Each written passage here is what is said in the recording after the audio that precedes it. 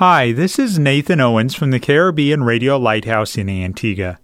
Every Tuesday evening at 7:30, we have a live call-in program discussing real-life issues from the Caribbean.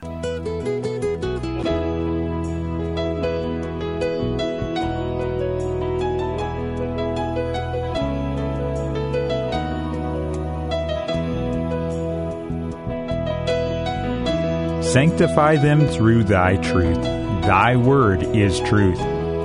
You're listening to That's Truth, a live call-in program with Dr. David Murphy, designed to answer your questions biblically in this confusing culture. Dr. Murphy has over 30 years of counseling and ministry experience here in the Caribbean and is ready to answer your questions according to truth. Good evening and welcome to another episode of That's Truth. I'm Nathan Owens, and sitting across the desk from me as usual is Pastor Murphy. Good evening, Pastor. Good evening, Brother Nathan, and good evening those who listen to the program. A little bit under the weather in terms of the flu, but I think we'll get through this evening. We are glad that you have taken time out of your Tuesday evening to join us. And yes, I did use the word join. And I don't just mean that in the sense that you are listening. We want you to ask your questions and interact with us. Pastor is here on Tuesday evenings for 90 minutes live to be able to answer your questions. No matter how you're joining us, no matter what means of communication you are interacting with us, thank you for taking time out of your Tuesday evening, and we are going to jump right into the material for tonight.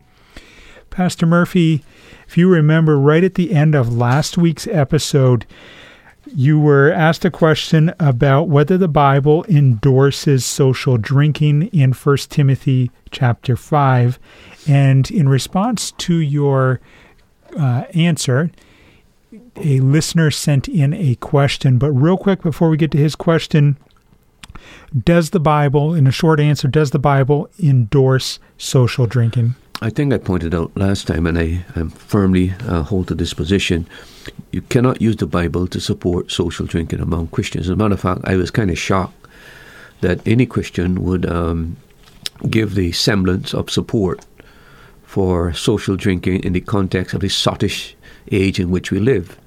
That kind of shocked me. I think that I mentioned alcohol is the major drug that is used in modern times. It causes more problems and more death, and it's more expensive in terms of treating than any other drug that's being used by young people. It's more serious than crack, cocaine, marijuana, heroin. It is just the worst drug that is being used, and I find it difficult why Christians should even consider or ponder the social use of alcohol in view of these facts. What do you tell the young people? How do you refute the use and abuse of other illegal forms of drugs? I don't know how you can do it. So people lose their clout, they lose their testimony, lose their witness, and people are not prepared to listen to people like this who would endorse the social drinking. But the guy asked a question, if I may do it. Oh, go ahead. Yeah. The question that came in is, Pastor, where does the Bible say that wine was 1/3% wine and 2/3 water? Yeah. Well, there's nothing in the Bible that says that. A lot of what we come to positions is to discover what was the custom and the tradition and the practices in ancient times. That's what you do. You do research, you do archaeology, you read documents, etc., and you try to discover, because that's what archaeology is there for. That's what researchers are there for. We don't know. We can't. We were not there. Nobody was there to report it. But in the documentation and the practice in the ancient world, that's where you discover what was the practice. And I'm heavily dependent on three sources for this. The first one is Geisler, Dr. Geisler, Norman Geisler, from his book When Critics Ask, on page 500. Let me just say a few words about Dr. Geisler to let you know what his qualifications are. For those people who are impressed by scholarship and credentials, this is a man who was a systematic theologian, a philosopher, an apologist, an international speaker, a professor, an author. He's a graduate of Wheaton College. He did his master's as well as Wheaton Theological Seminary, as well as William Tyndale College, and he got his PhD from Loyola Loyola University. He taught theology, philosophy, and classical Christian apologetics on the undergraduate and graduate level for over 50 years. He was in the faculty of Trinity Evangelical Divinity School, Dallas Theological Seminary, and Liberty University. He founded 2 seminaries, Southern Evangelical Seminary and Veritas Evangelical Seminary. He also founded the Evangelical Philosophical Society and the International Society of Christian Apologetics. So if you're talking about a man who is supremely qualified, who has done all the research, and out of that research he's written this book, and he has disclosed his discoveries. That's where he got this thing from. The other thing has to do with Baker's Illustrated Bible Dictionary on page 722, when it explains the idea of mixing wine with water to use as a beverage, etc. And then, of course, the other one is Manners and Customs of Bible Times by Ralph Gower, published by Moody Institute, Moody Press. So it's not something that you find in the Bible. There are lots of things you don't find in the Bible. But what you do, that's why you have Bible dictionaries and Bible encyclopedias, where people have done tremendous research and invested time and energy and resources to discover what were the customs of the time, what were the practices of the time. It's out of this kind of scholastic investigation that you make these kind of discoveries so that people can understand what was being practiced. And we must not use our cultural norm as a means for doing what we want to do. There's only one interpretation that's correct for each verse of the Bible, and that's what the author meant in the context of the times in which he lived. We can't read into Scripture what we want to read. That's called eisegesis. We practice exegesis, which is trying to extract from the Scriptures precisely what the writer or the author meant. So I hope that kind of clears it up. If you look in the Bible to see 1 verses 3/3, you're not going to find it there. It comes out of the investigation that's done to find out what were the customs and the manners and the practices in that period of time. Thank you to the individual who sent in that question. If you have a question, you can WhatsApp or text it to 1-268-782-1454. Nathan, there's something else I would like to just make a comment on. You know, when you go to the Bible and to see what was forbidden and by whom it was forbidden, I think this in itself sends an indicator of God's mind concerning this whole matter. For example, the Nazarite was forbidden for drinking strong drink, okay? I remember Nazarite was a person who had dedicated his life to the Lord. The John the Baptist, who is said to be no person ever born was greater than John the Baptist. That's what Jesus said. He was forbidden not to partake of strong drink and wine. And then in the book of Leviticus 10, verse 5-9, the priests were forbidden to partake of wine and strong drink.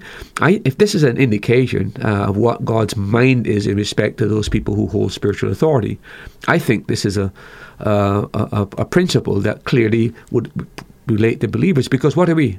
We are dedicated and we are priests unto the Lord. So how can the Old Testament standard be any higher than it would be in the New Testament context? And then you go to the New Testament, it's warning the way again about wine and the use of wine, especially as relate to pastors, etc., etc. So I think that we have a strong indirect argument from the application of Scripture and the understanding of the custom that this would not be something that Christians should engage in on a social level, especially in light, as I said, of the sottish age in which we live, where alcohol is so destructive to the family and destructive to society. We should not encourage it, tolerate it, or endorse it in any way. Another question that has come in, 1 Peter chapter 1 and verse 2. It's in reference to that. Let me read it. It says, elect according to the foreknowledge of God the Father, through sanctification of the Spirit, unto obedience and sprinkling of the blood of Jesus Christ, grace unto you and peace be multiplied. 1 Peter chapter 1-2 tells us that we are sanctified by the Spirit, yet Jesus asserts that believers are sanctified by the Word of God in John 17:17, which is correct? Well, both are correct. The simple answer to that question is to understand what is being taught. We are sanctified by the Spirit through the instrumentality of the Word. In other words, the Spirit of God is the efficient agent that is used, And he works through the Word, which we might call the instrumental cause of sanctification. So the Holy Spirit sanctifies, and he does that through the process of the Word. So there's no contradiction here. We are both sanctified by the Spirit and by the Word. As a matter of fact, that's why in the book of Ephesians chapter 6, verse 17, the Scriptures is called the sword of the Spirit, which is the Word of God. That's the instrument he uses. So it's a process where the agent, the efficient agent is the Spirit, and the instrumental agent is the Holy Spirit. So there's no contradiction there whatsoever. He uses the Word to sanctify. And the word sanctify, by the way, means to separate the believer and to make the believer more holy. That's what it means when it comes to the word of sanctification.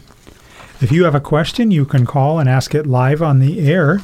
The phone line is open and awaiting your call, and the number to call is 1-268-462-7420.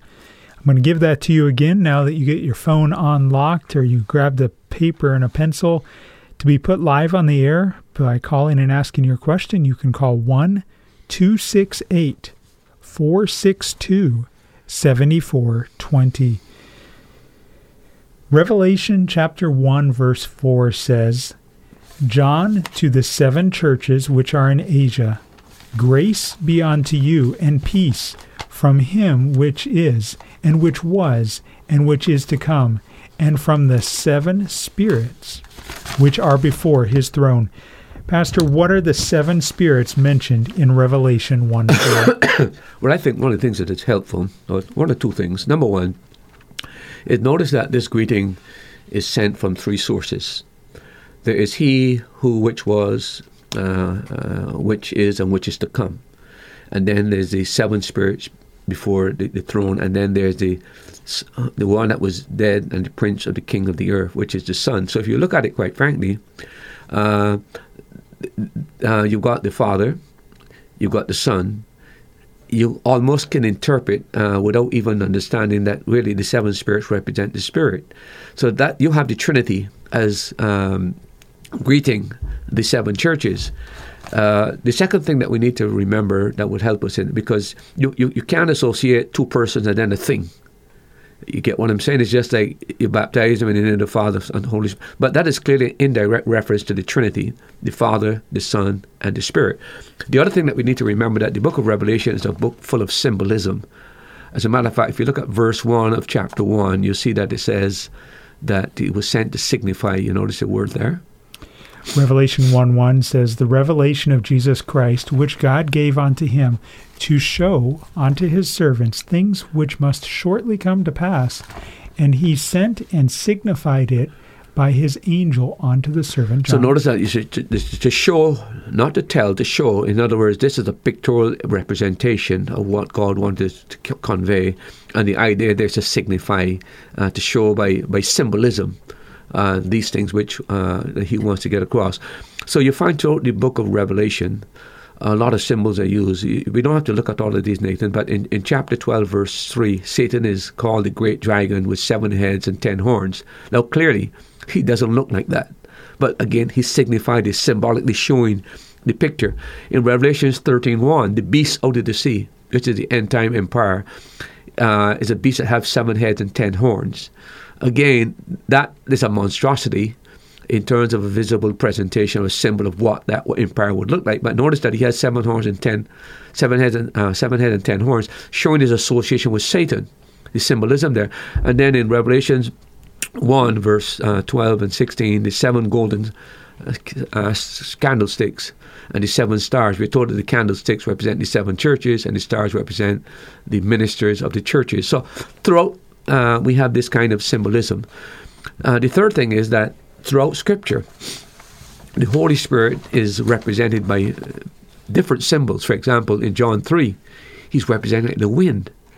Sees that you must be born of the Spirit. What do you mean? He said, well, the wind bloweth where it listeth. So the wind is used as a symbol of the Spirit, where it shows his invisible, mysterious, sovereign power, how it works. That's how the Spirit works.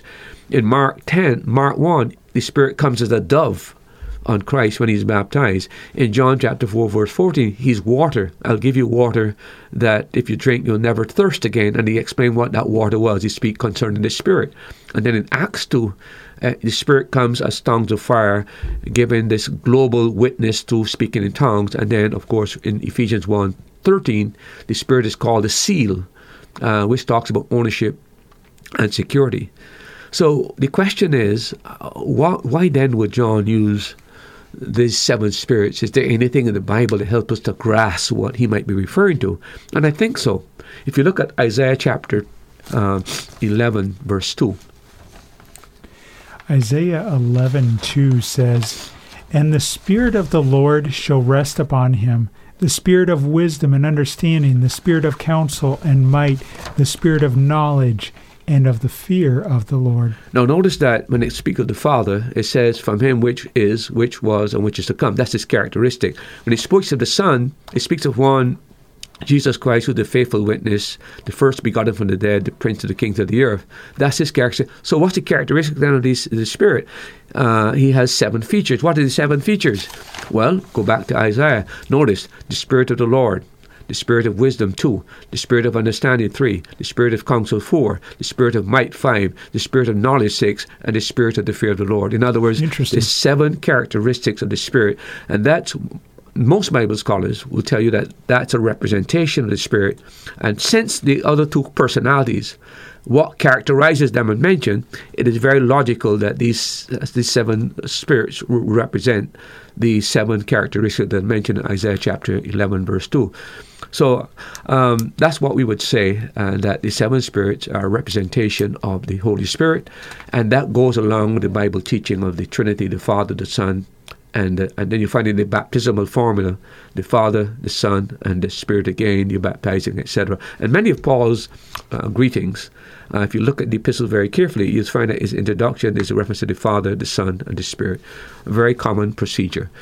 So that's the answer. The 7 spirits are representative or symbolic of the 7-fold characteristic of the Holy Spirit you find in Isaiah chapter 11, verse 2. Question that has come in from a listener in Antigua. Pastor, why did Peter say, "Drink not only water, but a little wine for thy stomach's sake"? But Peter didn't say that. It's Paul that told him that said that. But again, it is a very simple matter. It's a medical condition that Timothy had. We got clean water today, don't we?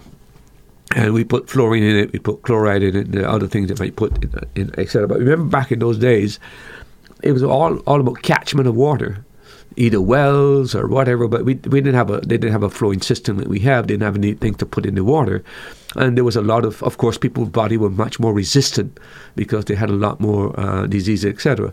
But clearly, Timothy had a problem that, and we're not too sure the nature of the problem, but whatever it was, the water commonly drank was helping to exacerbate the problem, create a more severe problem. So Paul is saying, add the wine. And by the way, if you read the book I mentioned, The Customs and Manner of New Testament Times or Old Testament Times by Gower, you'll discover that wine was used for medicinal purposes as well. There's a whole chapter on the whole matter. And also if you read Baker's Dictionary of the Bible, you'll also find reference to the fact that the wine was used for this purpose. So it had a medicinal purpose. And today, by the way, it does have a medicinal purpose. You cannot drink, I can't think of any kind of liquid medication today that it doesn't have some, like a 10% or 5% content of alcohol, because it does have medicinal use. But you must not take what is for medicinal use and use it to socialize, especially in the light of the fact that it's an addictive drug. All drunkenness, all inebriation starts with social drinking. Nobody ever becomes a drunkard who did not start social drinking. So why in the world would we want to encourage it by our own practice? We should want to tell people, stay away from it. It is very, very dangerous. And as I keep pointing out, I understand the hypocrisy that the young people feel towards the government who wants to restrict like marijuana use and so on, because nicotine, cigarettes is a drug. Alcohol is a drug. we allow those, and government has endorsed them, and as a result, there's so much death and destruction caused by those two drugs. But again, that's why young people find it difficult to say, "Well, why you ban cigarettes and why you want to why you allow cigarettes, but you want to ban marijuana, etc., etc." We must set examples as believers, and sobriety is the example that Christians should be setting, and abstinence as well. It's just like the same problem with sex. Well, if we don't practice abstinence from sex, and we say, well, it's not too bad, you can do it once in a while, what does that say to the young people? What kind of argument is that if we maintain abstinence, but we don't suggest moderation?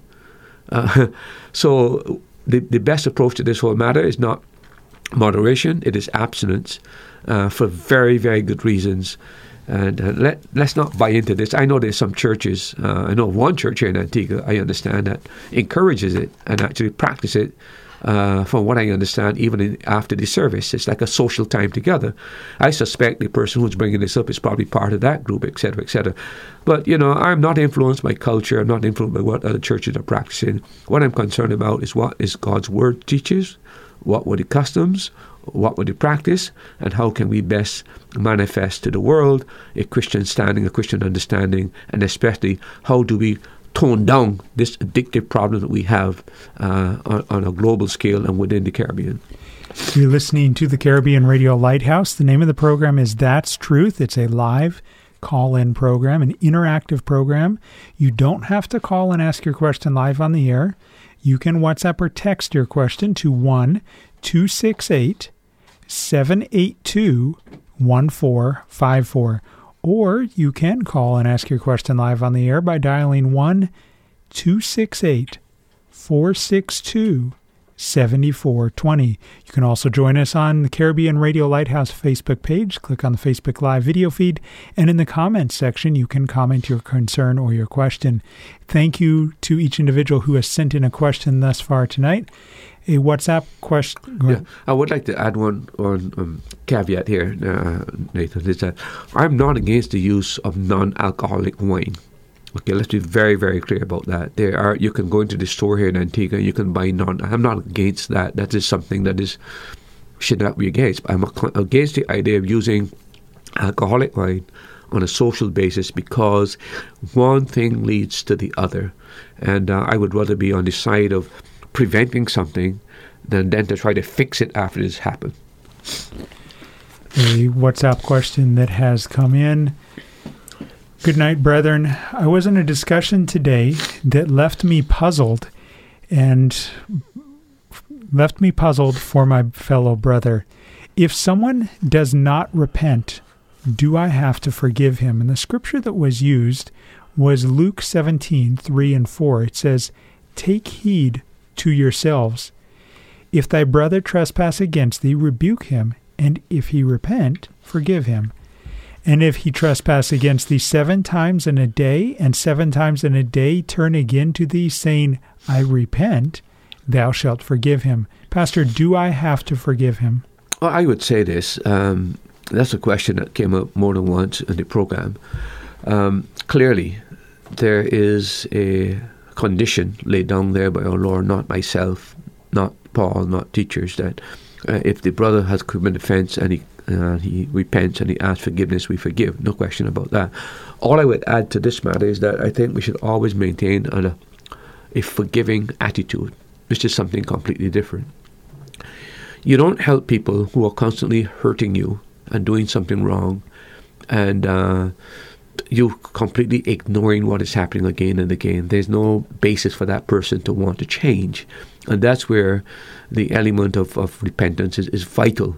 If we're going to have any kind of change, there should be this element of repentance. But we should always have a disposition of willing to forgive. That is what I would say as far as that is concerned. And there's nothing wrong in telling somebody who's done you wrong, listen, what you did is wrong. I think you know it's wrong.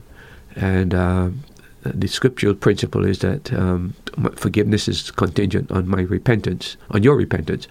I want you to know that I hold nothing ill will against you. I'm always willing to forgive and pardon, but we cannot sustain a relationship or maintain or restore relationship until this thing is done biblically and correct. It doesn't mean that I am hateful of you, I am dislikeful of you, etc. But our relationship will be strained until we go through the biblical process. I think if we would keep doing those kind of things and insisting, we would get real change. But the idea of just nonchalantly bypassing this and treating it as though it's nothing, it doesn't help. It will happen again and happen again. So I do feel the element of repentance is vital. But the key thing here is maintaining a forgiving attitude as a believer and not holding resentment and ill will towards the person. Hey, WhatsApp, thank you for your question. Another question has come in.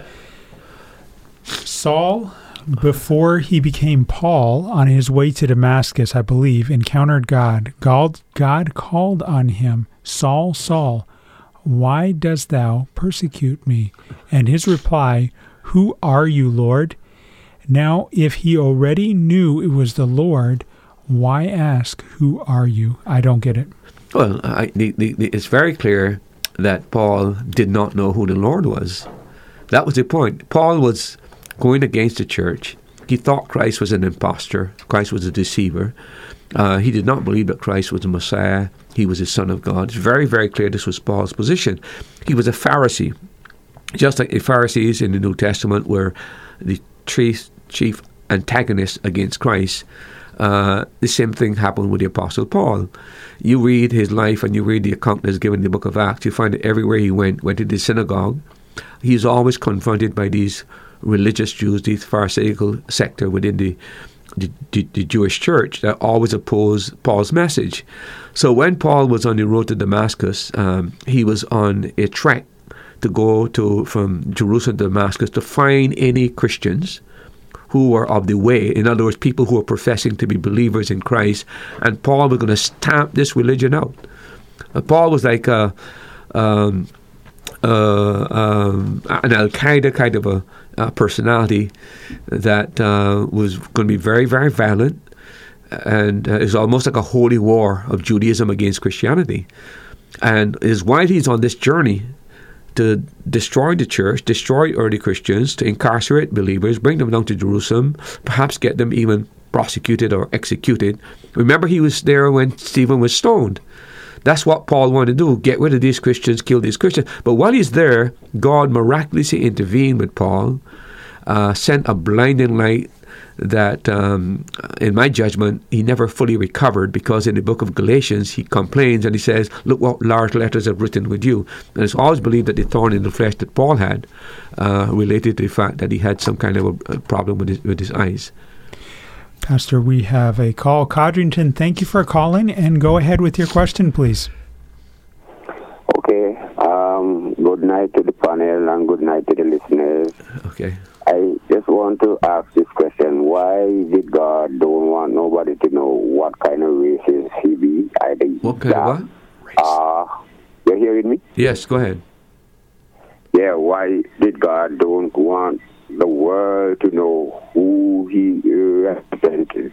Because, they have black people in the world, they have white people, they have yellow people, they have all kinds of different color people inside the world, right? Uh-huh.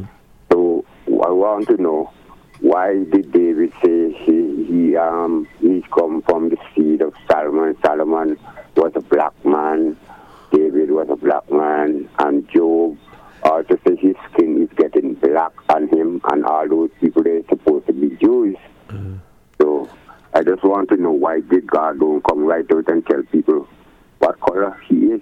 Well, okay. Well, first of all, you're wrong on several points, but let me correct you. And first of all, number one, God doesn't have a color.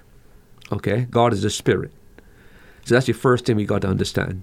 However, in order to redeem man, who was a human being, man had brought sin into the world. God sent His Son as a man to take man's sin, and so that man could be forgiven. So God, in His sovereignty, sent His Son, the Lord Jesus Christ, to assume a human form.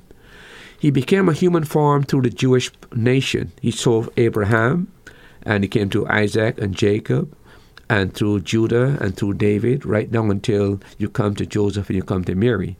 Number two, The Jews are not black people, okay? The Jews are Semitic people. Black people are Hamitic people. So that needs to be very, very, very clear. The words that are used in the Bible about somebody being black, it means completely like, it's like when you burn with the sun. That's what it really means. It means dark, et cetera, et cetera. It doesn't mean that, for example, to use an example, the lady in the book Song of Solomon, who is courting Solomon's God, says that he is ivory. So what does that mean, right?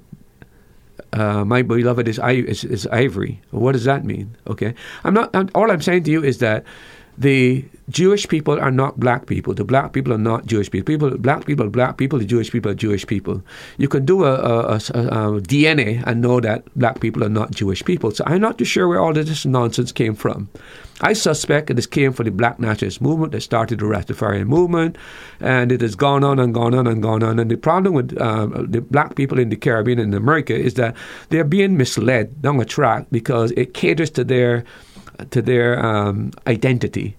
But they should be proud of the fact that there are black people. They should not be concerned about wanting to be Jewish people. I can't figure out why they would want to steal somebody's identity. They're talking about identity theft. This is clear identity theft. So I don't know. So you're completely wrong on that one. And there has never been any discovery in the ancient, either whether documents or pictorial diagrams, that the Jews were ever black people. So I don't know where it comes from. I just think it's something concocted. And even the Africans are upset with the black Americans about trying to make black people Jews. They're terribly upset about that because it means now that blacks develop a dislike for the Jews as though the Jews stole their identity, when it's the complete reverse. So I think that you need to get some clarity on this matter and understand that you're being misled on this subject. But because God sent his son as a Jew, okay? Now, a Jew is not a white person either. A Jew is a Semitic person. A white person is Japhetic. So a Jew is not a white person either. What has happened, because when you look at the Jewish people today in America, and like, by the way, look at some of the supposed black people in America who are on television. You cannot hardly distinguish whether they're white or whether they're black. Because when you're in an environment where you've got coldness and so on and so forth, if a black person goes from here and live in Canada or live in Alaska, you'll find that his pigmentation changes. He becomes much lighter and much lighter. And that's what's happened with the Jewish people, et cetera, where they've been forced to live, et cetera, et cetera. But so don't be misled by people who are leading you down this rabbit trail. It's a false trail. And I'm appalled that no black person has really gotten up and really spoken against it and said this is nonsense. It needs to be cleared up, because that's exactly what it is. Foolishness and nonsense. And I can't imagine people who are informed could tolerate this kind of thing to mislead people. Do you think it's distracting from the gospel? Of course it's distracting from the gospel. It's like I mentioned, people who are, Paul said, all I want to know among you is Christ and Christ crucified. There are people who make the name, some special name like Yahweh. You got to call God Yahweh. You got to call Jesus Jesus. All the fight is about this nonsense. And then the other thing, of course, is those who make a special day. Everything is about this special day. As long as you keep this special day, you're okay. And I'm saying to myself, it's a total distraction from the gospel. Let's talk about Christ and being Christ-like. Let this be the focus and not get distracted by these things. And now the matter of race and blackness and whiteness and greenness and pinkness and so on and so forth is pure nonsense. There is no, look, there's only one race. It's called the human race. And within that race, you've got three clear, distinct ethnic groups, basically. But it's all one race, and they had all one father. It's just that the pigmentation is different. So why make this a big issue? Once we're created by God, and we came from male and female, we came from Adam and Eve, that means we're all family. This thing that is being pushed, I see no advantage to it. I think it created more disunity and more division. It will never lead to healing for sure. And I think we need to understand that we must find our identity in Christ. Whether you be a black person, a pink person, a green person, a white person, a brown person, or whatever, you should find your identity in Christ. That should be what's the important thing, that you belong to Him, that you are in His family. Not because I'm black or white or green. All of this should have been stopped a long time ago. But it is people who have an agenda. not a biblical agenda either, sometimes a political agenda, sometimes a racial agenda, sometimes a national agenda, who push this thing because it's to their advantage to keep people divided. Christ was sent to heal and bring races and people together, centered around God's word and this great salvation that we have. Let's make that our focus, and let's make that our center, and not be distracted by these things as believers. Codrington, thank you for your call and for your question. We have a lot of questions that are coming in. If you haven't heard your question yet, we will get to it. A question that has come from Facebook. Pastor... Wait a minute. Yeah. There was a question we were dealing with before. I want to finish it up quickly. About Saul and Damascus Road? Oh, yes. So what happened with Saul is that he's on his way to destroy the church, bring incarcerate believers, etc., persecute them, even martyr them if need be. And it's while he's on that trip that God intervenes in Paul's life, and with a blinding light, he falls to the ground. And Paul asked the question like you and I would ask, "Who art thou, Lord?" And he was expecting perhaps to say the word maybe Elohim or Jehovah or El Shaddai or Jehovah Jireh or Yahweh. But the answer he got was, "I am Jesus, whom thou persecutest." For the first time, Paul now realizes that Jesus Christ is God the Son. And by the way, you'll discover that after his blindness is restored and the disciples are suspicious of him, etc., we find that Barnabas brings Paul to the group, and the Bible says from that time onward he began to preach that Jesus Christ is the Son of God. That's when he realized who Jesus Christ was. Before, he never understood it. He thought Christ was a fake and an imposter. But that was the moment of transformation and discovery of who the identity of Christ was. And then you go to Paul's epistles and you find out that he makes it very clear in his epistles that this one was equal with God and did not consider equality with God something to be held on to, but made himself of no reputation, was made in the form of a man, became a servant, and was obedient unto death. This is the God-man that Paul never understood until he was redeemed and saved. And I'll tell you this, there's many a man that will never understand fully who Christ is until he's redeemed, and he comes to understand who this one is, Jesus Christ. He's not a man, he is man and God at the same time. He is the God-man. He's the Son of God. A question has come in from Facebook. What is meant by the soul is the seat of the emotions, and what is the difference between the soul and the spirit? Well, generally speaking, people are either dichotomous or trichotomous. Okay, by that I mean you either believe that man has a material part and a spiritual part. Some people break down this spiritual part into two parts: the soul and the spirit. We all know what the body is. The body is that part, the physical part of man, that through which we receive sensations. Okay, the soul is normally made of the intellect, the emotions, and intellect, emotions, will, the volition. Three parts that the soul is made up of. So the body is the means to which the soul interacts with whether it has to do with making the choices, decisions, whether it has to do with emotions or feelings, or whether it has to do with knowledge, etc. The spirit is that part of man that relates to God. And that's the part that the Bible said is dead. In the book of Ephesians, what happened when Adam sinned, God said he would die. Adam would die physically, but that day Adam died spiritually in the sense. Remember what death is? Death is a separation. That's what death is. Physical death is separation of the body from the soul. Spiritual death is separation of the soul from God. And eternal death is eternal separation of the body and soul from God forever. It's all separation. But what happened when man sinned is that there became now a separation where man became alienated from God. That's what the Bible teaches. Okay, that's why Ephesians said that we were dead in trespasses and sins.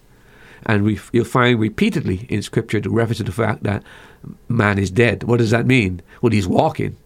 He's physically walking, but he's dead spiritually. That means he has no connection with God. That's why he's a God-hater. That's why he's idolatrous.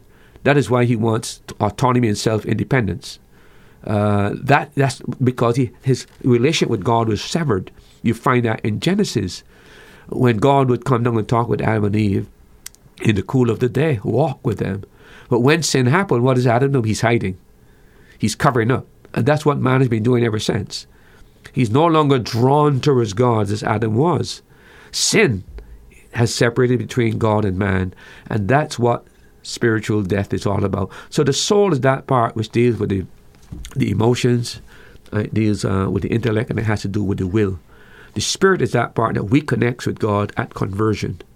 And ye have ye quickened, made alive, who were dead in trespasses and sins. The spirit within the person comes alive again. That's why believers are so different than the unsaved person. We can now relate to God. Our thoughts are now directed towards God. Our desires are now directed towards God. The same God that we couldn't stand is the same God that we serve. As a matter of fact, now we're saved, we wish we didn't have to sin.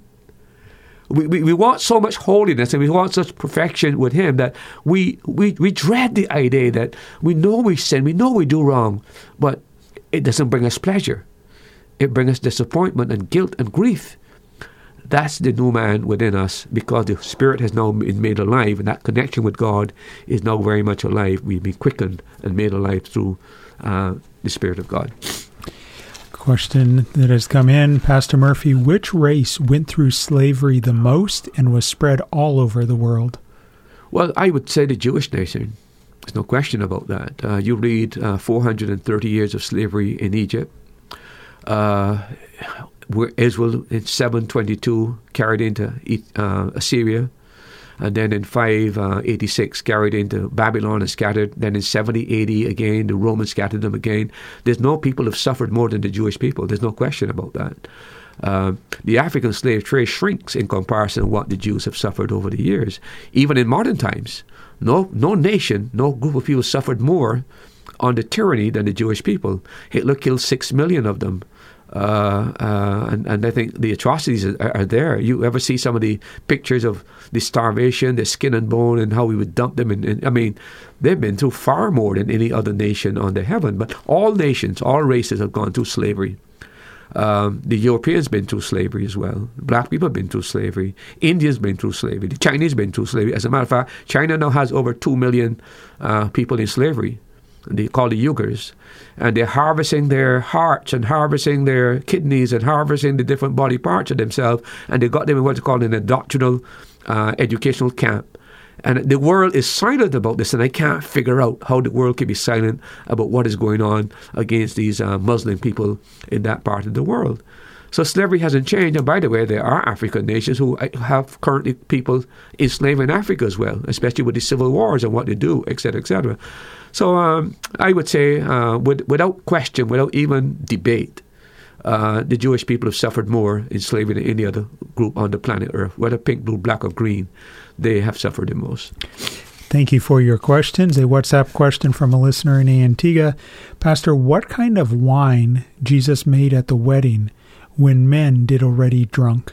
Well, the word drunk there, by the way, don't mean that they were drunken. The word means to drink. They already drank all the wine that was there. So maybe you're looking at the word drunk and figure that the people were drunk drinking wine.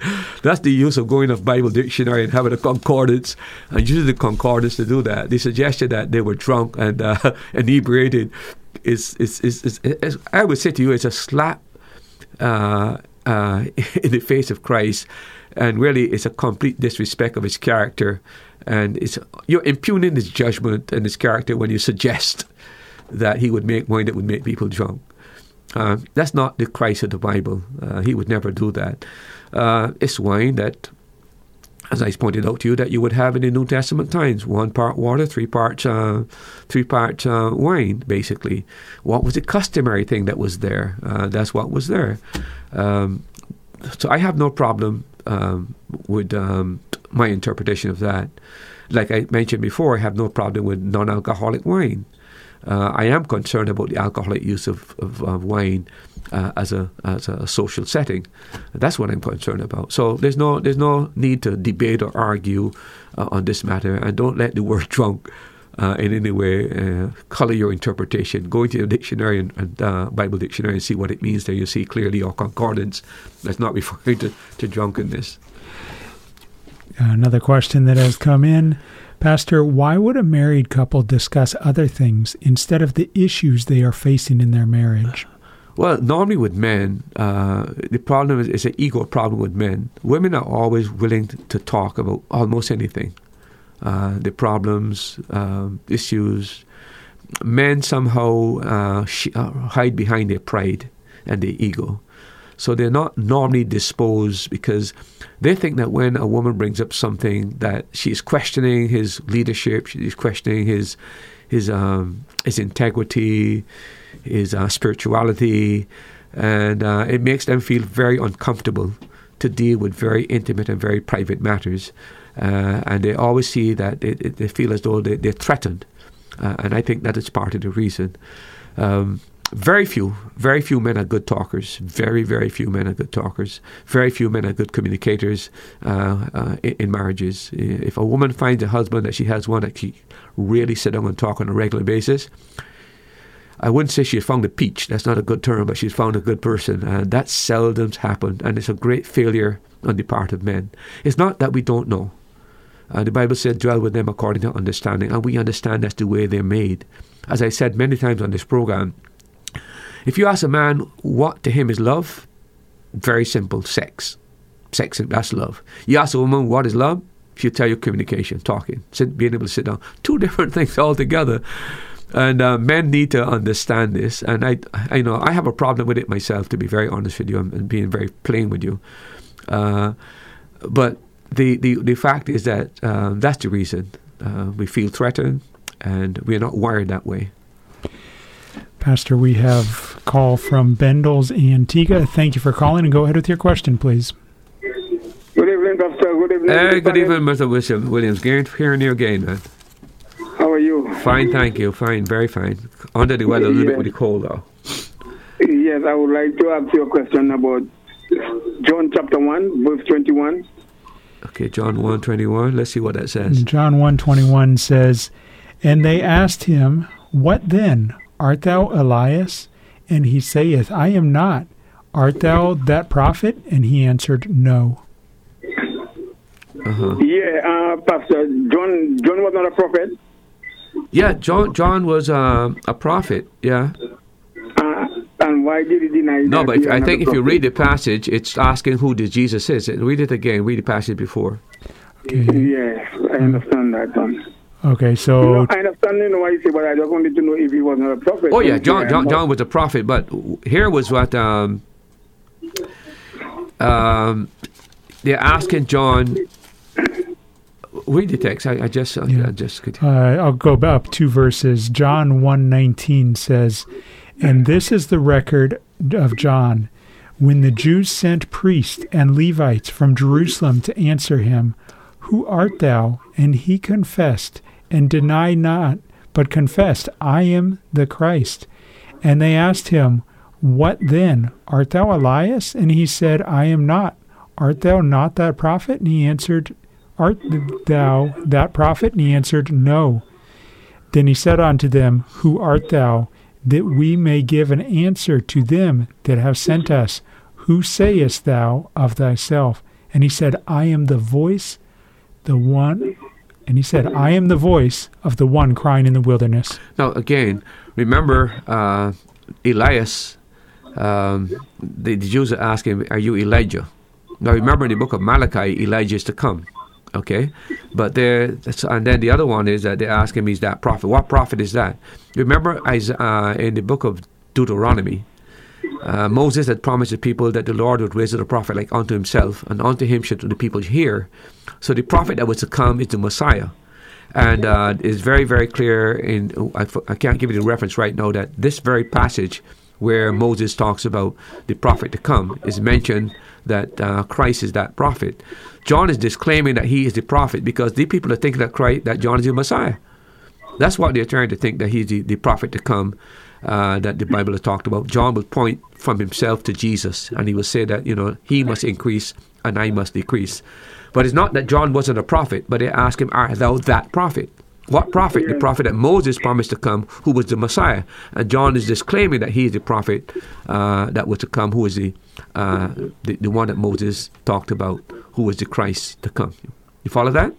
Yes, I understand it like that too, because when you ask him as that prophet, I realized you're talking about Jesus. Right. I remember, and the point I'm making, Mr. Williams, is that if you check Deuteronomy, I can't give the reference offhand, you'll find that Moses mentioned that one day God will send a prophet like unto himself, that the people should obey. And you'll find in the scriptures, in the Gospels, that same passage is quoted referring to Christ. So John is denying that he is the Christ. He's moving people's attention away from himself and pointing people's attention to Christ. Remember what he says? Behold the Lamb of God which takes away the sins of the world. He will point to the disciples to the Christ. That's what he's doing there. He doesn't want the glory of people think that he's the Messiah. He wants that glory to go to Christ, which is his proper ministry, because he was the forerunner of Christ to lay the foundation for Christ to come. And Pastor, yes. That when God is doing the miracles and Herod sees the prophet John that raised from the dead. What they had is so powerful. John was like he creates miracles like Christ, that they would have taken Christ for John. Well, again, remember that Herod had chopped off John's head and said, "I silenced John." What was John's message? Repent, the kingdom is at hand. Remember that's the message? You just killed John, and you thought, well, man alive had gotten rid of the man's message. And then, as soon as John is dead, and Christ learned that John is dead, he comes on the scene. What's he preaching? Repent, the kingdom of God is at hand. The man is so terrified. He's wondering, wait a minute, I just thought I killed this man. Is he the one? Is he raised from the dead? But that gives you the idea of the terror. Because remember that Herod knew that the people loved John, and they followed John. And had it not been for Herodias dancing before Herod and he making that stupid pledge and vow that he would give unto the half of the kingdom, and then of course Herodias' mother insisted that the girl that John had be put on a platter. I think he regretted that. He really, really regretted it. He was thinking of ways of how he could avoid that, but he made a vow, a stupid vow. But in those days, you don't want to lose face in public. So whatever vow you made, you carried out, and etc. That's what happened. But he's terrified that he's thinking that John, Okay, Pastor, thank you. Good. God bless you, man. You too. Have a safe journey home. Brother, anytime, have a safe journey home, and God bless you all. Thank you. Say hi to the wife as well. Thank you for listening. Thanks for encouraging others too. And thanks for interacting with us and asking your questions. Have a blessed night. You're listening to the Caribbean Radio Lighthouse. We're broadcasting from the island of Antigua on 1160 AM and 92.3 FM. You can also listen online at radiolighthouse.org. And during this program, That's Truth, you can join us on the Caribbean Radio Lighthouse Facebook page. Time across the Eastern Caribbean on this Tuesday evening is 8:23. We have a follow-up comment or question in relation to the question about Saul on the road to Damascus. And God called on him and said, Saul, Saul, why do thou persecutest me? He said, who are you, Lord? The comment is, if he didn't know the Lord, how could his first response be, who are you, Lord? Again, he's thinking that it's the God of Israel, Jehovah, the Elohim, or Yahweh. That's what he's thinking. He's shocked now that besides Yahweh, there is another one who is Lord. See? And this is the idea, again, of the biblical teaching of the Trinity. Remember that the Jews were monotheists, which believed that there was just one God. One God in the sense that there was a unity of Godhood. They never understood in its fullness the idea that there was a Father, there was a Son, and there was a Spirit.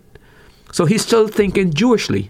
That's why when Christ came on the scene and he said to the people, before Abraham was, I am. There could never be a more blasphemous statement than that. Who is the I am in the Bible? Exodus 3. When the Lord spoke to Moses, Moses asked, who do I say to the people when I say that you, Jehovah, sent me? Who do you say sent me? He said, tell him I am sent you. Now, wait a minute. So here's my Jewish God, the I am, and now this man comes to the scene. By the way, we know he was just 33 years old. He is saying before Abraham was, he's the I am. And that's why they took up stones to stone him, because they were understand that he was claiming identity with God. See? So when he's on the Damascus Road, he still has this, remember he's a Jew, he's a Pharisee. He's thinking in the context of Judaism. He's not thinking that Jesus Christ is God's son. He's not thinking about the Holy Spirit. He's thinking of a unity, God, Jehovah. And now when he asked Lord, that he was expecting, well, I'm Jehovah. But that's not what he got. He got, I am Jesus whom thou persecutest. And for the first time, lights came on in his mind, and he realized, wait a minute. He is truly the Messiah, the Son of God, right?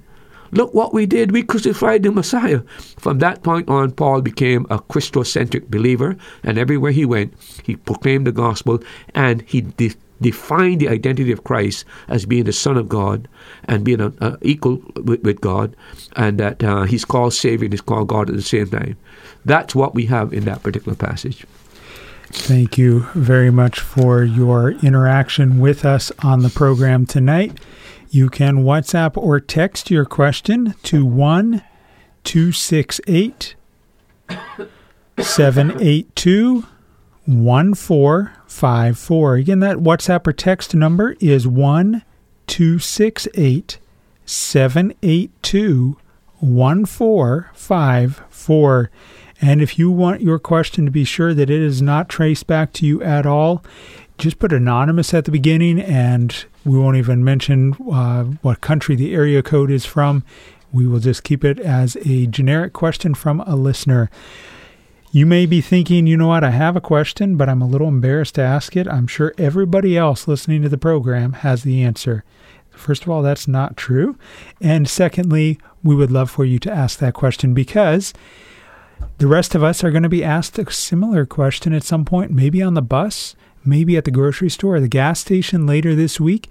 And as we listen to Pastor Murphy answer your question from a biblical worldview, it prepares us to be ready to give an answer when others question a similar topic or line of thinking. Time across the Eastern Caribbean on this Tuesday evening is 8:28. We still have 30 minutes left in this episode, so please go ahead and send in your question via WhatsApp or text message 268-782-1454. While we await your question, we are going to delve into a new line of thinking, a new series of questions that Pastor Murphy has studied and prepared for, and it is the topic of sexual addiction. Pastor Murphy, what do you mean by this topic, and why are you discussing this on the Caribbean Radio Lighthouse? Well, first of all, let me explain why I'm doing it. It's a serious problem globally. It's not a Caribbean-only problem, regional problem. It's a global problem. The sexual addiction is becoming even more increasingly problematic, and it's going to grow and grow and grow. What we mean by sexual addiction basically is that there are people who have become sexual predators. They've lost control of their sexual urges, and their sex life has become unmanageable. They want to stop, but they can't seem to stop. They have excessive sexual thoughts, desires, urges, and behavior, and they just can't control this, and it kind of distresses and causes harm within relationships, sometimes with their finances and different aspects of their life. But the fact is, they've lost control of the discipline not to engage in sexual activity. It's almost like a obsession compulsive disorder that psychologists would use to describe the term. Some people define it as hypersexuality. Some people define it as a compulsive sexual behavior. Whatever term you use, the whole idea is that the person has lost control and can't discipline their sex life, and they're in bondage to sexual desires and wants, and etc. Does this only apply to unbelievers, or can this be Christians, born-again believers also? It's becoming very clear that it's not a restricted problem to unsafe people. There are Christians who also, professed believers, I would say, who are also grappling with this addictive power of sexuality. And there are people, I know at least one of them, who profess Christianity, but man alive, they have no control over their sex life. And I personally have reservations when I find that, because the Bible tells us that we should not be brought under the power of anything. And the Bible teaches that when we got saved, the power of sin was broken in our lives. So I have some reservations of people who have this strong sexual addictive power over them that they don't seem to have control. And I think that they need to get help, and they can get help. If they're believers, at least they should be willing to get help. But to continue in this condition for years after years after years after years after years causes me to put a question mark about the reality of their salvation.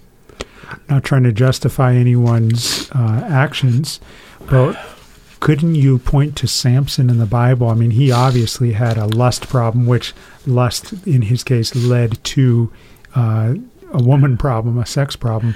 Yeah, so Samson was the he-man with the she problem, right? And there's no question that he had a weakness, but I would like to say that our New Testament situation is not the same as the Old Testament. Okay. We now have the indwelling Holy Spirit resident within us. Number two, we now have the complete Word of God, including not just the Old Testament, but the New Testament. And I think also we have a better understanding of the problem and the ramifications and consequences of the problem. We are all aware today, for example, that there are over 24 STDs. I mean, to my mind, it's irrational for anybody to know that and yet not try to discipline and control their sex life. So we're going against knowledge as well. We have a caller from Antigua. Thank you for calling, and go ahead with your question, please. Yes, good night. Good night, I'd just like for you to explain for me John 3, verse 5. Verily, verily, I say unto you, except a man be born of water and of the Spirit. That particular portion. Uh-huh. Well, okay, I will listen off here. Okay, no problem. Thank you very much for your call. We appreciate it. I want you to read that verse and read the verses, the verse before and the verses after. Yeah, so the question's about 3:5. Let me start in verse 4. Verse 4 says, Nicodemus saith unto him, How can a man be born when he is old? Can he enter the second time into his mother's womb and be born? And Jesus answered and said, Verily, verily, I say unto thee, except a man be born of water and of the Spirit, he cannot enter into the kingdom of God. Verse 6 says, That which is born of the flesh is flesh, that which is born of the Spirit is spirit. Marvel not that I say unto thee, ye must be born again. Let me give you my honest interpretation. There are several interpretations towards this, but I think verse 6 is an explanation of what is meant in verse number 5. Again, read those two verses again together, please. Verse 5 and 6 says, Jesus answered unto him, Verily, verily, I say unto thee, except a man be born of water and of the Spirit, he cannot enter into the kingdom of God. That which is born of the flesh is flesh, and that which is born of the Spirit is spirit. So clearly he's talking about a spiritual birth. That's the first thing we need to understand. It's not a physical, fleshly birth he's talking about. Now, the question is, what is meant by being born of the water? Again, remember that you're dealing with a Pharisee, a teacher. Christ said that our teacher in Israel do not even know these things. Again, if he was an informed teacher as he would have known that the prophet Ezekiel had promised that God would send what is called the New Covenant. And part of that New Covenant that is used is that the Spirit would wash them and cleanse them. And that is what is used in the Bible, that the water he would sprinkle clean water on them. Then he explained the clean water he sprinkled on them refers to his Spirit. So Nicodemus would have had the background to know that he should have known that when our Lord said, not born of the flesh, but born of water, even the Spirit, that's what could be translated in the Bible, born of water, even the Spirit. that water was something mentioned in the prophets, that the Lord would sprinkle on Israel, and was explained that he would sprinkle his spirit on them and bring about a new heart in people. So the water here is referring to the spirit. It's being born of the Spirit of God. And that's why our Lord went on, by the way, to give a further illustration. Nicodemus is confused, and he said, the wind bloweth where it listeth, and you don't know where it goes or how it comes. So is everyone that is born of the Spirit. And so he's now explaining what he means. The water, born of water, even the Spirit. Now let me explain to you the Spirit. The new birth is a mysterious birth where the Spirit of God is sovereign. He comes into a church. There are hundreds of people sitting in that church. The message is being preached. But guess what? Out of that congregation, only 5 people respond. Why? Because the Spirit of God moves in that church and speaks to 5 individual hearts, bypassing the vast majority. That's his sovereign work, to bring conviction. He brings conviction in that person's life. That person responds to the gospel and is saved. See? So that's what salvation is. It's the Holy Spirit working in a person's life, drawing that person to Christ to show them that he is the... And by the way, if you go on in John chapter 3, you'll see that later on he says, as Moses lifted up the serpent, even so must Christ be lifted up. So the Spirit's job is to point that person who is convicted to Christ, who is lifted up on the cross, so that man can be forgiven. And the condition of the transaction is that he might believe. Just like the Jews, when they sinned and God sent serpents among them, and then a serpent was put on a pole, and when they looked, they were healed. They look at Christ now, who's on the cross, dying as a Savior, and they healed because they believe and put their faith and trust in his work on the cross. That's what it is about. So the water there is referring to the Holy Spirit, which was promised in the Old Testament, that would be the sprinkling on the people, and it would cleanse their heart and give them a new heart. Now, there's another interpretation I must give you as well. There are those that take that to mean the Word. And you'll find in Ephesians where God washes by the Word. So the water is a symbol of the Word, and there are those who say that God converts people through the Word, the Holy Spirit using the Word to bring people's faith in Christ. That is true as well. No question about that. The thing you must be very careful about is people who say that that's baptism. That's where the danger comes in, and it has nothing to do with baptism. So the simple, clearest answer is that it's referring to the Holy Spirit, and the symbol of that was given in the Old Testament. And by the way, in John chapter 4, when our Lord is speaking to the lady that he will give her water, that she will never thirst, he speaks concerning the Spirit he would give to them. Once again, it's the Spirit. And by the way, it's useful to use that. John chapter 3, John chapter 4. The use of the symbol means the same thing by the same author. John wrote it in chapter 3, and then the exposition is given in chapter 4. Thank you very much for your question. If you have a question, you can WhatsApp or text it to 1-268-782-1454. We still have 20 minutes in this episode, plenty of time for you to send in your question, and Pastor will answer it from a biblical worldview. It doesn't have to relate to anything that's been discussed so far tonight. You can WhatsApp or text your question to 1-268-782-1454. Or you can call and ask your question live on the air. The phone line's open, 268-462-7420. Another WhatsApp question coming from Antigua. According to Acts 10, God showed Peter a vision of all kinds of birds of the air, 4-footed animals, and creeping things of the earth, saying, "Rise, kill, and eat." What is the meaning of this vision? Well, if you know the story of what happened, is that Peter is staunchly Jew. He believes that Christianity, which was virtually born out of the bowels of Judaism, he still have this idea that Christianity is Judaism. The two of them are synonymous. If you want to become a Christian, you become a Jew in order to become a Christian. His idea is that he doesn't have room for the Gentiles. As far as you should know, the Gentiles were always looked down as dogs, okay, pagans. Now, Peter has to be taught a lesson. Remember that Peter was given the keys to the kingdom, and he was going to open the door. And you'll find in Acts, by the way, he opens the door to the Jews in chapter 2 the day of Pentecost. In chapter 8, he opened the door to the Samaritans, who are half-breed Jew and Gentile. And now, in Acts chapter 10, he's going to open the door to the Gentiles. But he needs to learn something. So while he is there and Cornelius is praying, he wants to have light as to what he must do to be saved. The Lord sent Peter. And while somebody's coming to Peter's home to bring to Cornelius, Peter's on the housetop and he's having a vision. What vision does he have? He sees a large sheet, 4 corners of the earth. And he sees all these animals inside there, unclean animals, clean animals. And when he sees these kind of things, in the vision, he's told, look, kill these things. Peter said, I've never eaten anything unclean. In order, he still have this Jewish dietary laws in mind.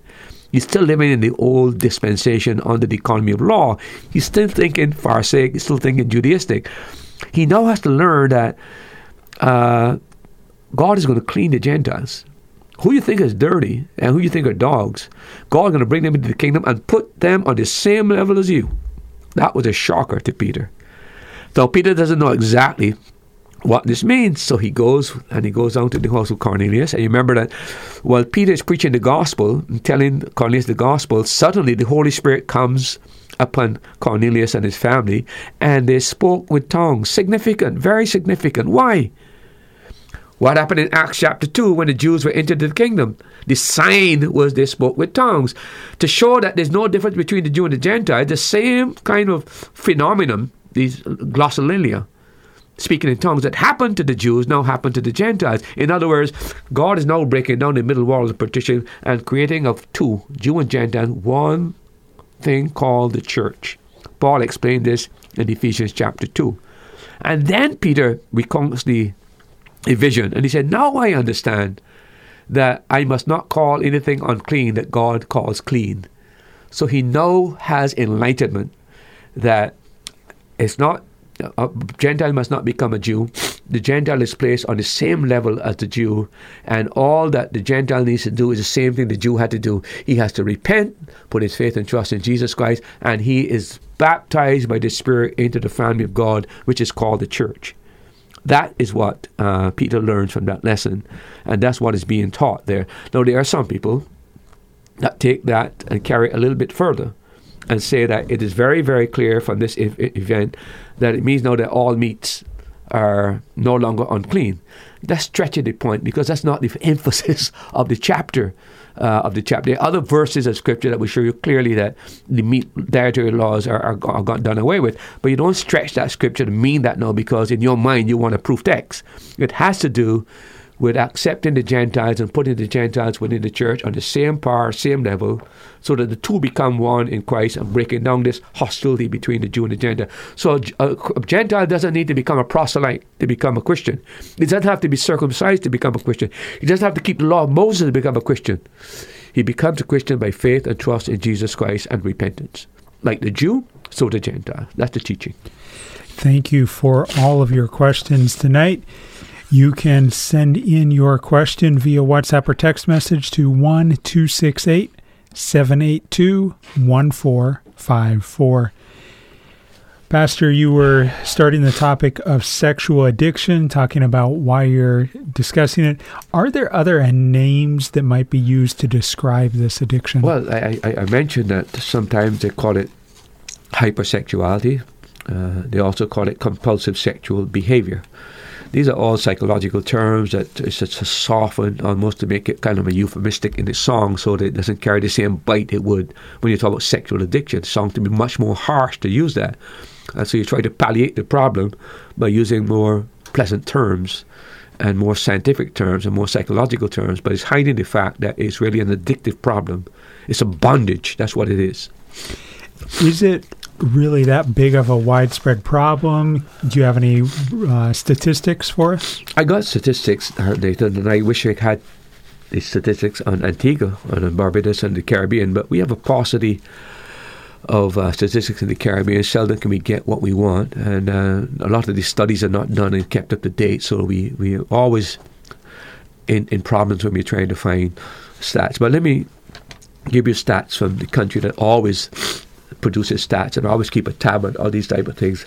And I don't think it's any different between America. The population may be larger, of course, but in terms of the percentage of the problem, I don't think it's any significant, because all Western countries are faced with the same problem. According to the stats in America, I'm having a problem with my... could we have a break? Yeah. We're going to have a song here, and we will come back. You're listening to the Caribbean Radio Lighthouse, broadcasting from the island of Antigua on 1160 AM and 92.3 FM.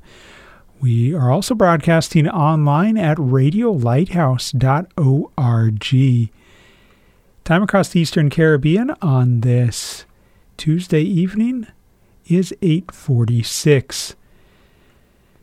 I'm glad you've taken time out of your Tuesday evening to listen to That's Truth. And if you have a question, you can WhatsApp or text it to us. If you send it quickly, Pastor will still have time to answer it before the end of this episode. We've got about 14 minutes left in this particular episode. You can WhatsApp or text your question to 268-782-1454. Yeah, I'm here. Sorry. Yeah. So, Pastor is just getting ready to share some statistics about this topic of sexual addiction. Yeah. I'm sorry about the break, but I'm having my draining of my nose and creating some problems for me because I'm dealing with the flu, etc. It's estimated that between 6 and 8% of the U.S. population are sex addicts. That means 24 million people. That's a staggering figure, right? I think the percentage is higher in the Caribbean, to be honest with you, because what I see and what I've known all my life, I think is far worse within the Caribbean context.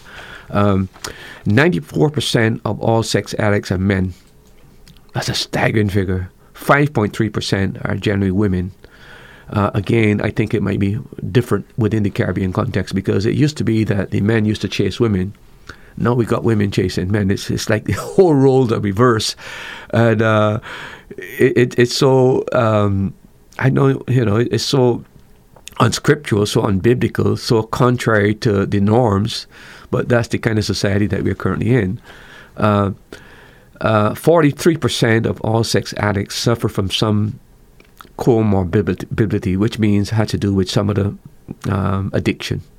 Like they're dependent on like some chemical they either use in marijuana or crack or cocaine or or alcohol, but they've got what's called comorbidity. 81% of sex addicts, when you investigate them, were sexually abused. 97% were emotionally abused, and 72% were physically abused.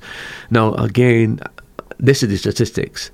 But sometimes people are looking for an excuse to endorse the habit, and the abuse factor does play a major role in those that, as a matter of fact, people who have abused turn around and abuse people.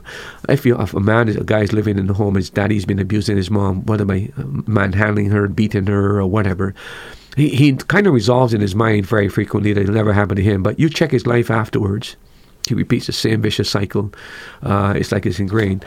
20.8% of sex addicts have had some relationship ended, but it did not change their behavior. That's a very high percentage of the people that are there. 27.5% have contracted an STD, but it hasn't changed their lifestyle. 25%. 27.5% addicts have had the STD. 89% said that they had engaged in sexual activity with people outside their marriage or a primary relationship. So a lot of it has to do with unfaithfulness and infidelity. A lot of the addicts are married people. You would think that would not be the case because they have a satisfaction where they have a wife. But quite frankly, they want multiple partners. They become addicted. The average recovery from sexual addiction, is 3 to 4 years. Wow. That is frightening. That in itself is a frightening statistics. It's a long haul thing, and that's why it's so difficult to get. It's just like how as difficult it is to get people off crack or cocaine or heroin. Now, imagine that sex is not doing any kind of damage to the mind, etc., etc. And remember that they do these things because of pleasure. So they're getting this kind of pleasure without really the devastating consequences after you come down with crack or cocaine. So you can see if it's so difficult to come off crack or cocaine, it's much, much more harder. The other thing is that 51% of those who are recovering have a relapse. So 50% change, they go back and get a relapse, go back and get a relapse. It's a very difficult thing. So it's like it's a bondage, and it speaks about human brokenness, and it just gives you an idea of the deep level of depravity that is now dominant in the modern world.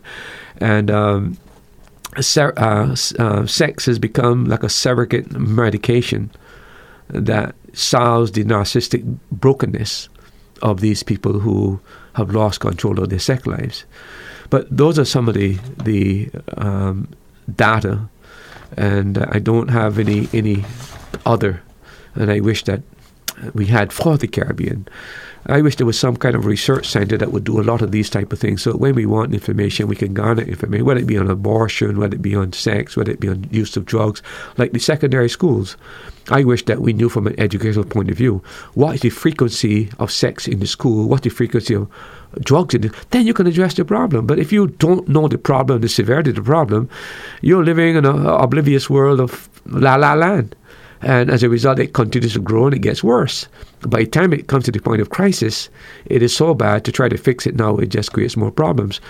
But we really have a paucity of data and information. But this gives you a kind of a broad idea of how serious the problem is. And I think it's far worse in the Caribbean than it is in that part of the world. That is my view on this matter. It seems like every generation, short of the gospel restraining or changing, seems like every generation becomes more relaxed or more liberal than their parents' generation, and definitely than their grandparents' generation. Pastor, I'm sure you're aware of this, but there are professing believers who their children, as their children are becoming 18, 19, 20, 25 years old, their children are moving in with their boyfriends and their girlfriends, and the parents, in some cases, professing believers, are not taking a strong stand on it. They're still, I love my child, and they can do what they want. They're adults. If that happens in this generation, what's the next generation of professing believers? Well, look, I would say this. Parents should never tolerate, whether it be the daughter or bringing home somebody in the house and allowing them to sleep, or even go in the bedroom. That should end. That should stop. That should never happen in the Christian home, right? If it is happening in the Christian home, that person, if there's a lead in the church, that leadership role should be removed. That doesn't mean they can't come to church, but they can't serve in the capacity of leadership because they're setting a bad example, right? A Christian home should set rules and guidelines, and children should know what those rules and guidelines are, and there are conditionalities that should be laid down, But when a child violates those rules and guidelines and brings the home into disrepute, parents need to take a stand. And if a guy wants to bring home his girlfriend and says she wants to sleep, you tell him, you got a choice. You either desist from this, or you find another place to live.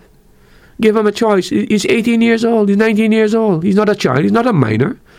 He could be on his own, right? But to encourage him to be living at home, in your home you couldn't be a Christian, sleeping with his girl or sleeping with her boyfriend is despicable, totally despicable, and completely contrary and unworthy of the name of Christ. And it's a scandal in that neighborhood, wherever that professed believer is, once people know about it. And it should stop. And I am suggesting that if churches would get serious on these matters, it might put some guts into these people to make some tough decisions, because you can't be a deacon now, you can't be a Sunday school teacher now, you can't be the head of the youth meter, you can't sing in the choir now, you can't do that. But you know what will happen, Nathan? They run off to another church who will completely ignore the discipline, and so the situation worsens. The problem is the home and the church. If we can deal with the church and the home, we can solve the problem. And if we are concerned about the next generation, the problem has to the solution has to begin in the home, trickle into the church to save the next generation. If nothing is done in the home and nothing is done in the church, we're going to lose another generation. And you made an important point. The second generation is always weaker than the first generation spiritually. And that is something that should not be, because we would have had the example of the first generation. Hopefully we've had enough time to know the word, etc., etc. So I don't see why it should be that way. But I think that something happens along the line where slackness comes in. And as a result of that, we develop a don't care-ish attitude. And then we're influenced by society and the culture as it gets weaker and weaker and less Christian. And we, like chameleons, begin to adapt to the situation, and then we siphon off their views into our own life, and we lose sight of the fact of our Christian identity. And what happened then? The salt has lost its. This is what Christ warns again. He said, when the salt has lost its savor, what good is it for? Right? And there's something where you've got to ask, what's the use of that church any longer? I mean, wow. Why? And remember what Christ told them? He will remove their candlestick. And that's what happened to some churches. He removed the witness, and with their testimony, they are now seen as a social club with no spirituality, no meaning whatsoever. That's the danger, I think, that faces a lot of churches. For the Christian parent who is endorsing or not taking a stand against their child's known sin, will there be judgment from God? Oh, yes, there's no question about that. We are going to be held responsible for our children. As long as they're living under our roof, we are going to be held responsible for it. So if we are not trying to enforce the rules and regulations, of course. Now, that doesn't mean, Nathan, of course, that you have a perfect Christian home. You'll all have perfect children. But at least you must have those children respecting your Christianity and living within the rules and the guidelines that you have set for your home. You can have an unsaved son living in your home, an unsaved daughter living in your home. But they respect Daddy's faith, they respect the Christian faith, begins to see that mom would tolerate my girlfriend coming home and sleeping over, and they don't think much of their parents' Christianity. Believe you me, they don't think much of it. They just they disdain it on the inside. They realize that that's they know what should be better than you know. And when they see this inconsistent behavior, now they want to talk about getting saved. You want to talk about getting a life, and they're laughing on the inside. You're not serious, are you? They lose their witness. They lose the ability to be of any influence in the child as far as their morality and their spirituality is concerned. How would you respond to the parent that says, but Pastor Murphy, I don't want to offend them, because if I offend them, they may not want to come to church with me? Look, you can't live in this world being a Christian and not offend people. Paul said, as much as left when you try to live peaceably with all men, but it's not possible. Your responsibility is to live right for God, to shape your child, mold your child, mentor your child in the direction of faith. Read Deuteronomy chapter 6, that's your responsibility. Would you rather offend God or offend your child? Which is more important to you? For me, I'm more concerned about offending God than I am about offending my child. And my duty is to live within the confines and the principles of Scripture. And my home, that should be part of my bringing up my kids. So I think that parents who are fearful are cowards. And I think they need to take a Christian stand, have a biblical view, and take a stand for truth.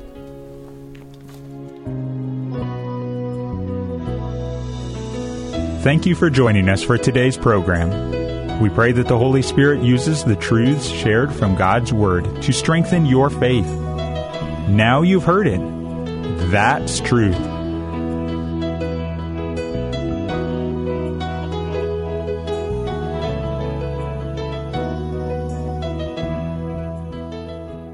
Thanks for listening. Remember, you can hear more answers to life's questions on That's Truth, Tuesday at 7:30 p.m. on the Caribbean Radio Lighthouse. If you're in Antigua, you can listen at 92.3 megahertz FM.